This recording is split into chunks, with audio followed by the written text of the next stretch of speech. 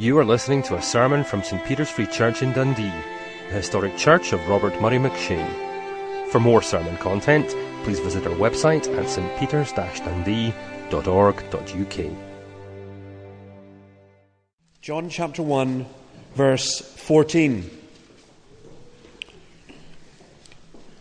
We read this: "The Word became flesh and made his dwelling among us. We have seen his glory, the glory of the one and only Son, who came from the Father, full of grace and truth."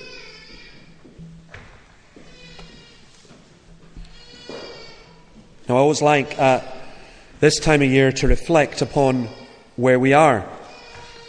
And I was thinking about this morning when I got this message just sent to me.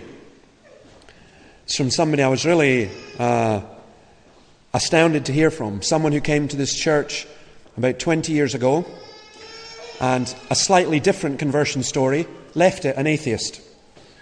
And I had not seen nor heard from him for a long, long time. I literally bumped into him about 6 weeks ago, and he wrote me this letter, which I received this morning. "About 3 years ago, I was given your book. When I read it, David, it had a huge impact. I hadn't read The God Delusion. Your reasoning arguments were good, although I was thinking of some counter-response as I read it.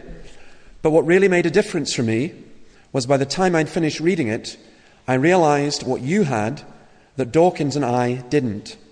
Love, meaning, purpose, hope. That came across really clearly to me. Christianity has the answers that really matter." After a series of other events and circumstances, God brought me to himself. And all I can say now is, hallelujah, what an awesome God. Now that is why we're here. And that's why we care about what we're doing. It's why what Paul and Debbie and the family will do in Perth is important. It's why what Andrew and Robin and the elders and the congregation in St. Catherine's Argyll, Church of Scotland, why that's important.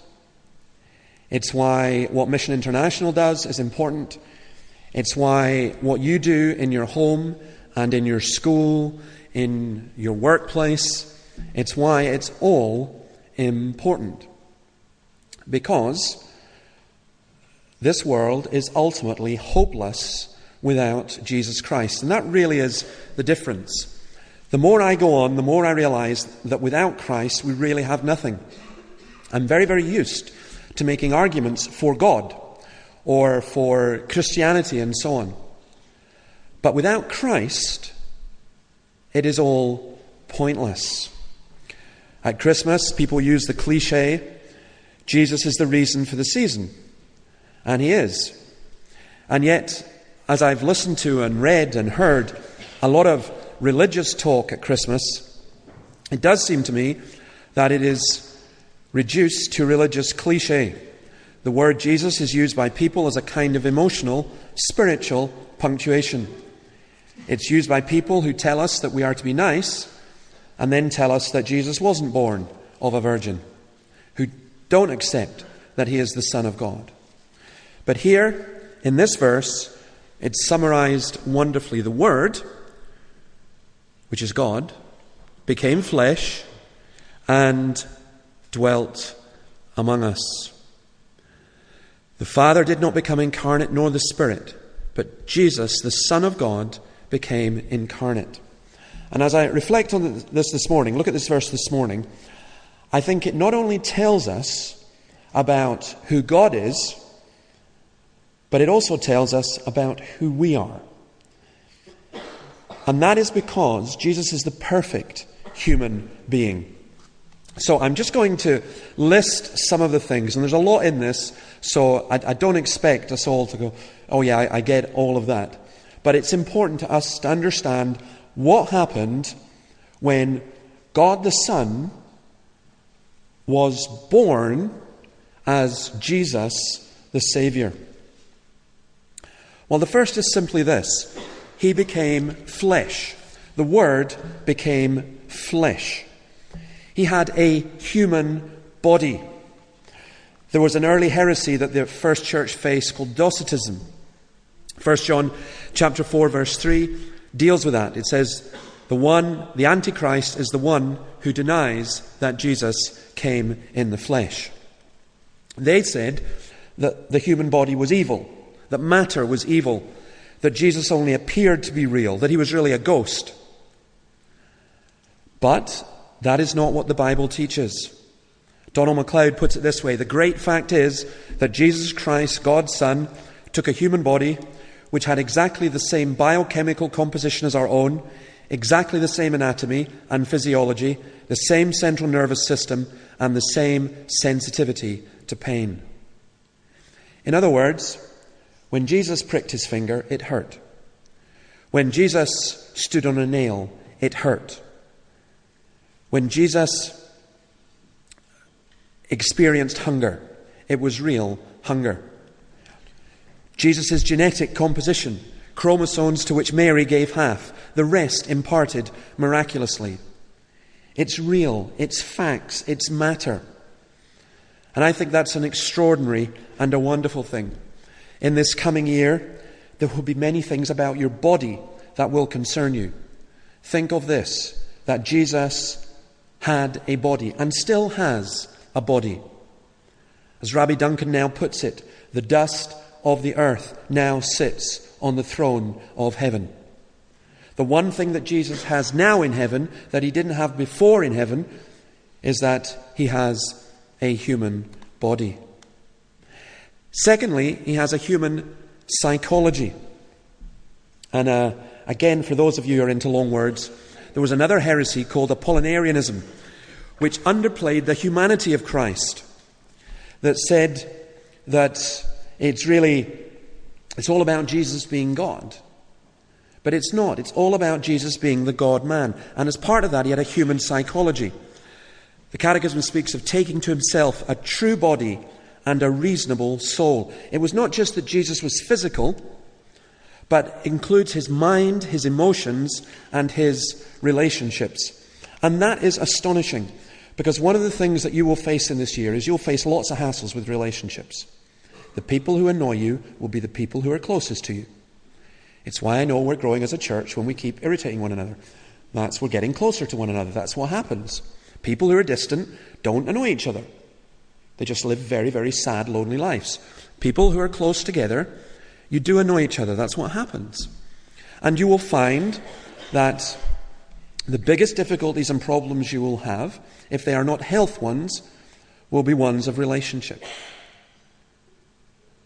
And you need to remember, as I need to remember, that Jesus Christ has been there, that Jesus Christ has seen it and done it and experienced it. He knows what it's like to be in relationship with other human beings, to have people let you down. He knows what it is like to have a human psychology. He also knows what it's like to have a human mind. And his human mind was limited and finite. It had to reason from premises to conclusions. For example, Mark 13:32 tells us, the Son did not know. Jesus did not know everything as a human being on this earth. I mean, imagine if he did. It'd be great when it came to exams, as a 5-year-old. He could answer everything, but Jesus couldn't do that. And that's, for boys and girls, it's really important for you to realize, once Jesus was your age. And Jesus he had to learn as well. He was limited in his body. Jesus couldn't be everywhere at once. The Spirit can be, God can be, but Jesus couldn't at that point. Later, when he went to heaven, one of the reasons he went to heaven and didn't stay on earth was so that he could grant the Spirit, so that through his Spirit Jesus would be present everywhere. Luke 2 verse 52, we read that Jesus increased in wisdom. Jesus was not sinful, was never sinful, but he had to learn as well. Again, I find that interesting, and especially for the children. When you go to school this year, you're going there because you have to learn, and there isn't anything that you can have. You can't have a computer or a book or anything that just automatically gives you all the information. You can't stick a wee chip in your head that gives you every single bit of information you want. And in that way, you're like Jesus as well. Jesus had a human mind. And I find that an extraordinary thing, because the way that my mind works, the way that I try and think, the limitations of it, to know that Jesus once subjected himself in that way as well. Fourthly, he had human emotions. We read about Jesus being joyful. We read about contentment. We read about the sorrow of bereavement. He wept. We read of his fear. In the Garden of Gethsemane, he was afraid. His horror. Emotionally, in fact, Jesus went to the absolute outer limits of human endurance. Christ was not a stoic. He was not a robot. He was not somebody who was always walking around in this kind of nirvana of perfect peace all the time, no emotion affecting him. And again, think about what that means for us as we enter a new year. Do not be afraid of your emotions. Yes, there are people who let their emotions control them. That's wrong. But there are people who are so scared of shedding a tear, of showing any kind of emotion, that they brick up and they think that somehow that is being more like God, that is being more like Christ. And it's not. It really isn't. There is emotionalism that's wrong. There is emotional deadness that is wrong. And I tell you that one of the most dangerous prayers you will ever pray is the prayer, Lord, give me your heart. Because it will break. You really want to know what the world is like? Pray that you would feel like Jesus would feel if he stood on the law and looked over this city. It would be very, very different. Don't be ashamed of emotion. That's part of what we are as human beings. It's part of what Jesus became. And tied in with that, of course, human relationships. Mark 3 verse 14, Jesus chose the 12. Why? First of all, to be with him. You kind of think if anyone could go it alone, Jesus could. I mean, he's the Son of God. I mean, what does he need other people for? Because he's human, and because he did, and because he wanted to. And there are some of us whose psychology is such that we think, I can make it on my own. I can do it on my own. And you can't. And you won't. We need one another. Jesus chose the 12 to be with him. Jesus, when he went to Gethsemane, he took the 3. And again, think of that in terms of this coming year. Are we ashamed of needing others? Jesus had close friends. He liked children. There was no emotional detachedness, no fear of being vulnerable. Christ became vulnerable. Christ was cruelly hurt because of his relationships. And you and I, if we are going to grow and become more like Jesus, we are going to open ourselves up in the way that he did. I was telling some people, I might as well confess it now because I told too many people already, but this is a sin. Well, it's not a sin really. Something I'm slightly embarrassed about from the past. I once belonged to a liturgical dance group. Okay? I know you can't imagine that. That is going to be very, very difficult. A liturgical dance group. It's the kind of thing that you were given a banner and told to wave for the Spirit and all this kind of stuff. I belonged for about 3 weeks. It was in Morningside Baptist Church, but I resigned when they told me to become like a little flower and open up. And I just said, there's no way, there is absolutely no way that I am opening up like a little flower in front of 300 people. What are you people on? Forget it. And at that point, liturgical dance was off my career and I went to the Free Church. But there was a little element of truth in that. That the truth is this, that we can become very, very closed people. I've always loved that verse in the Bible, Proverbs, that says, only a fool opens his whole heart. Quoted it many times when people come and say, hey, Dave, open your heart. No way. I'm not telling you my heart. But you can go to the other extreme where you just close yourself and you don't expose yourself or open yourself up to anybody. And that's not heroic, and that's not Christ-like. Jesus had human relationships, and we will too. Jesus was in a human environment. He came into the world of sin. He didn't have to. He could have stayed out. He came into first century Nazareth as a Jew. He taught human beings by coming alongside human beings. It's what we mean by the incarnation. He was tempted. He tasted death. He knows what physical, emotional, and spiritual pain is. He remembers we are dust because he too was dust. I know that there will come a temptation to those of us as Christians as we see what continues to happen in our country and in our city and in our communities and villages and elsewhere, to kind of wish, in the words of the psalm, that we had wings like a dove and could fly away into the desert. And so the temptation is, for a Christian, let me go somewhere where I could be, at peace. So we always have another place that's going to be a haven. It could be, let's go to the Western Isles. They're all godly people over there.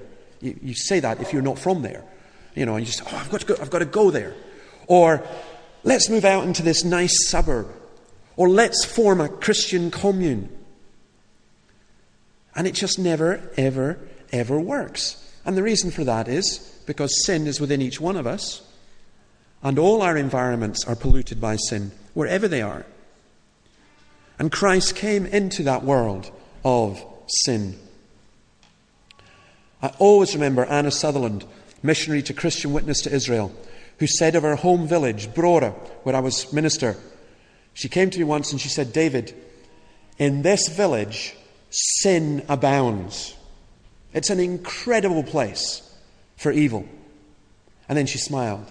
And she said, but where sin abounds, grace superabounds. This is a great place. This city is a great place to proclaim the gospel, precisely because it is dark. The light shines all the more brightly. And then Jesus was sinless, which is different from us. And he had one personality, though two natures, which is also different from us. And I can't explain that, but I believe it. I believe that Jesus is fully God and fully man, and therefore we can fully follow him. Now I want to say in a moment just a little bit of what that following means, but let's sing some words from the Bible which talk about Jesus becoming flesh. Let me just say something about how we then reflect Jesus Christ, if that's who he is. And in the coming year, God willing, we're going to be looking at, I hope that every aspect of our worship and our lives will be Christ-centered, Christ-focused. But how does that work out in how we live? Well, there are many, many aspects of it. I just want to name one from that passage we sang, Philippians 2:7, making himself nothing, taking the very nature of a servant. Jesus became a servant. He took the likeness of men. He was ordinary. He took the cursed death of the cross. I think one of the most amazing things about that is, what did the angels think? When they saw their Lord and Master basically becoming a tiny wee baby, becoming a servant, not a king, and being killed in the most horrible way, they must have absolutely marveled as the whole drama unfolded. I mean, have you ever watched one of those films? I mean, most films, right from the very beginning. You watch something like 24. At the beginning, Jack Bauer's going to experience lots of twists and turns. He's going to torture lots of people, and eventually he's going to save the universe. That's what happens. You know that that's what's going to happen in the film, and that's not a plot spoiler.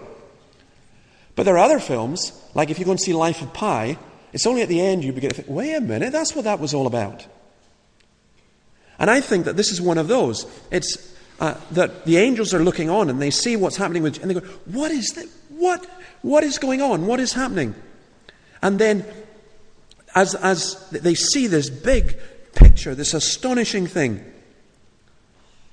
I think on the cross is the last place in the whole world where anyone would look for God. And that's when the disciples lost their faith and the disciples lost their hope.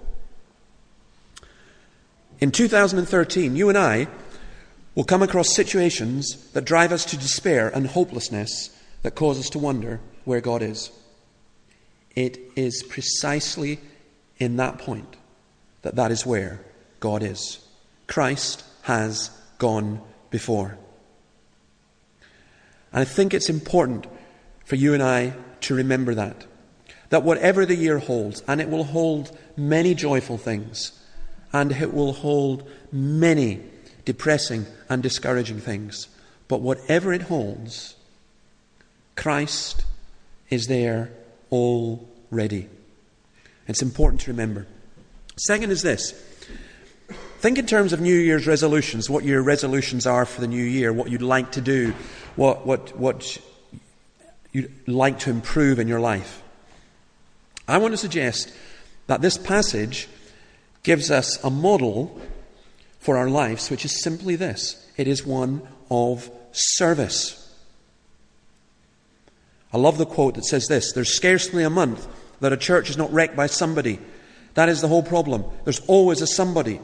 If we were willing to be nobodies, the church would not be wrecked." He made himself of no reputation. In other words, Jesus came and lived as though he wasn't the most important person in the world. In fact, he lived as the lowliest person. "If anyone would come after me," he says, John 13:14, "let him deny himself." And what did Jesus do? He washed his disciples' feet. Now, that's, in that culture and in our culture as well, that's the mankiest task you'll ever be given to do. It's worse than cleaning out the toilets. I like what Andrew said actually about, he's preaching and they've also got him cleaning. Because we should be able to share in those things. The God who washes feet, that should really affect our thinking and our attitudes. In the words of Hebrews, we have been set free to serve the living God. Now, some of us are motivated to serve by greed. We're motivated to serve by seeking prestige, by self-glory, by guilt. Here goes another sermon that makes me feel guilty, and so on. And we're very good at manipulating ourselves and manipulating others to serve. Don't you love me? Try to manipulate and twist people. We're very, very good at it. God doesn't do that, and he doesn't want us to serve out of that. He wants us to serve, but our service this year should be joyful and hopeful and free, and it can only be so because it is centered on Jesus Christ. One of those dreadful songs that I learned as a child, almost on a par with my liturgical dance, was once singing in a church choir, "Washing the dishes, Lord, washing the dishes, living for your glory, washing the dishes." And the song went on like that for numerous verses. It was a dreadful tune as well. But actually, the sentiment in it is absolutely correct. You live for God's glory by serving. We focus on the one who came not to be served, but to serve. And just think about how that affects your attitude in everything. So, we have a church meal, for example, and you're thinking, where's my food? But if you're thinking Christ-like, you're thinking, how can I give other people food? And we're so complex as human beings that sometimes you get people go, I'm going to give other people food so that I feel really good, and people will see what a wonderful servant. No, that's missing the point. The point is that when you focus on Christ, you're thinking, not where can I get my pie? But how can I give someone else? And that doesn't come easily, it doesn't come naturally, it is something that is supernatural, and it only comes when we focus on Jesus Christ. It may not seem the most ambitious or the best New Year's resolution in the eyes of the world, but I can't think of a better one. And that is that I resolve to serve Jesus Christ by serving his people and by loving and serving his world. Sometimes an awful lot of our problems within ourselves are caused precisely because we focus on ourselves. We need to focus on Jesus Christ. And rather than that putting us in some kind of holy bubble, it actually releases us to be free to serve. So you try something and it fails, so what? You want to go help somebody and they despise you, so what? You're always just following the one who's the greatest servant of all. And here is the absolute paradox. When you give your life, you receive your life. When you die to self, you become more human, more yourself than you could ever possibly be in any other way. And when you seek to preserve your own life, when you seek to have everything focused on yourself, you eat yourself up, you destroy yourself. It is a marvelous and a wonderful liberation, psychologically, physically, emotionally, mentally, relationally, environmentally. It is a marvelous liberation to know that I live, yet not I, but Christ lives in me. The life I live by faith in the Son of God, who loved me and gave himself for me. If you are a Christian, that's what you've got. And it should send you from this place with your heart singing. And if you are not a Christian, that's what you are offered. No religion in this world offers it. I was listening to a talk from William Lane Craig this morning, and he was talking about in Islam, there are numerous verses in the Quran, I've read them, which say this: God does not love the unbeliever, God does not love this person, God does not love that person. But the Christian faith says God so loved that he gave. While we were still his enemies, God loved. Buddhist philosophy, which is the basic philosophy in much, I think, of our education system, Buddhist philosophy says, you serve yourself and you try and reach this state of nirvana in your mind. You try and get to this place of nothingness. And Christianity says, no. We don't want the place of nothingness. We want the place where Christ is at the center. And because of him, everything has meaning and has purpose. And if you are not a Christian, I just simply want to say to you, you need to find Jesus Christ. He is the pearl of greatest treasure. And without him, your 2013 will be wasted. Don't waste any of it. It's my hope and my prayer that all of us will be able to see Christ and to know Christ better and to be able to serve him. May God bless his word to us.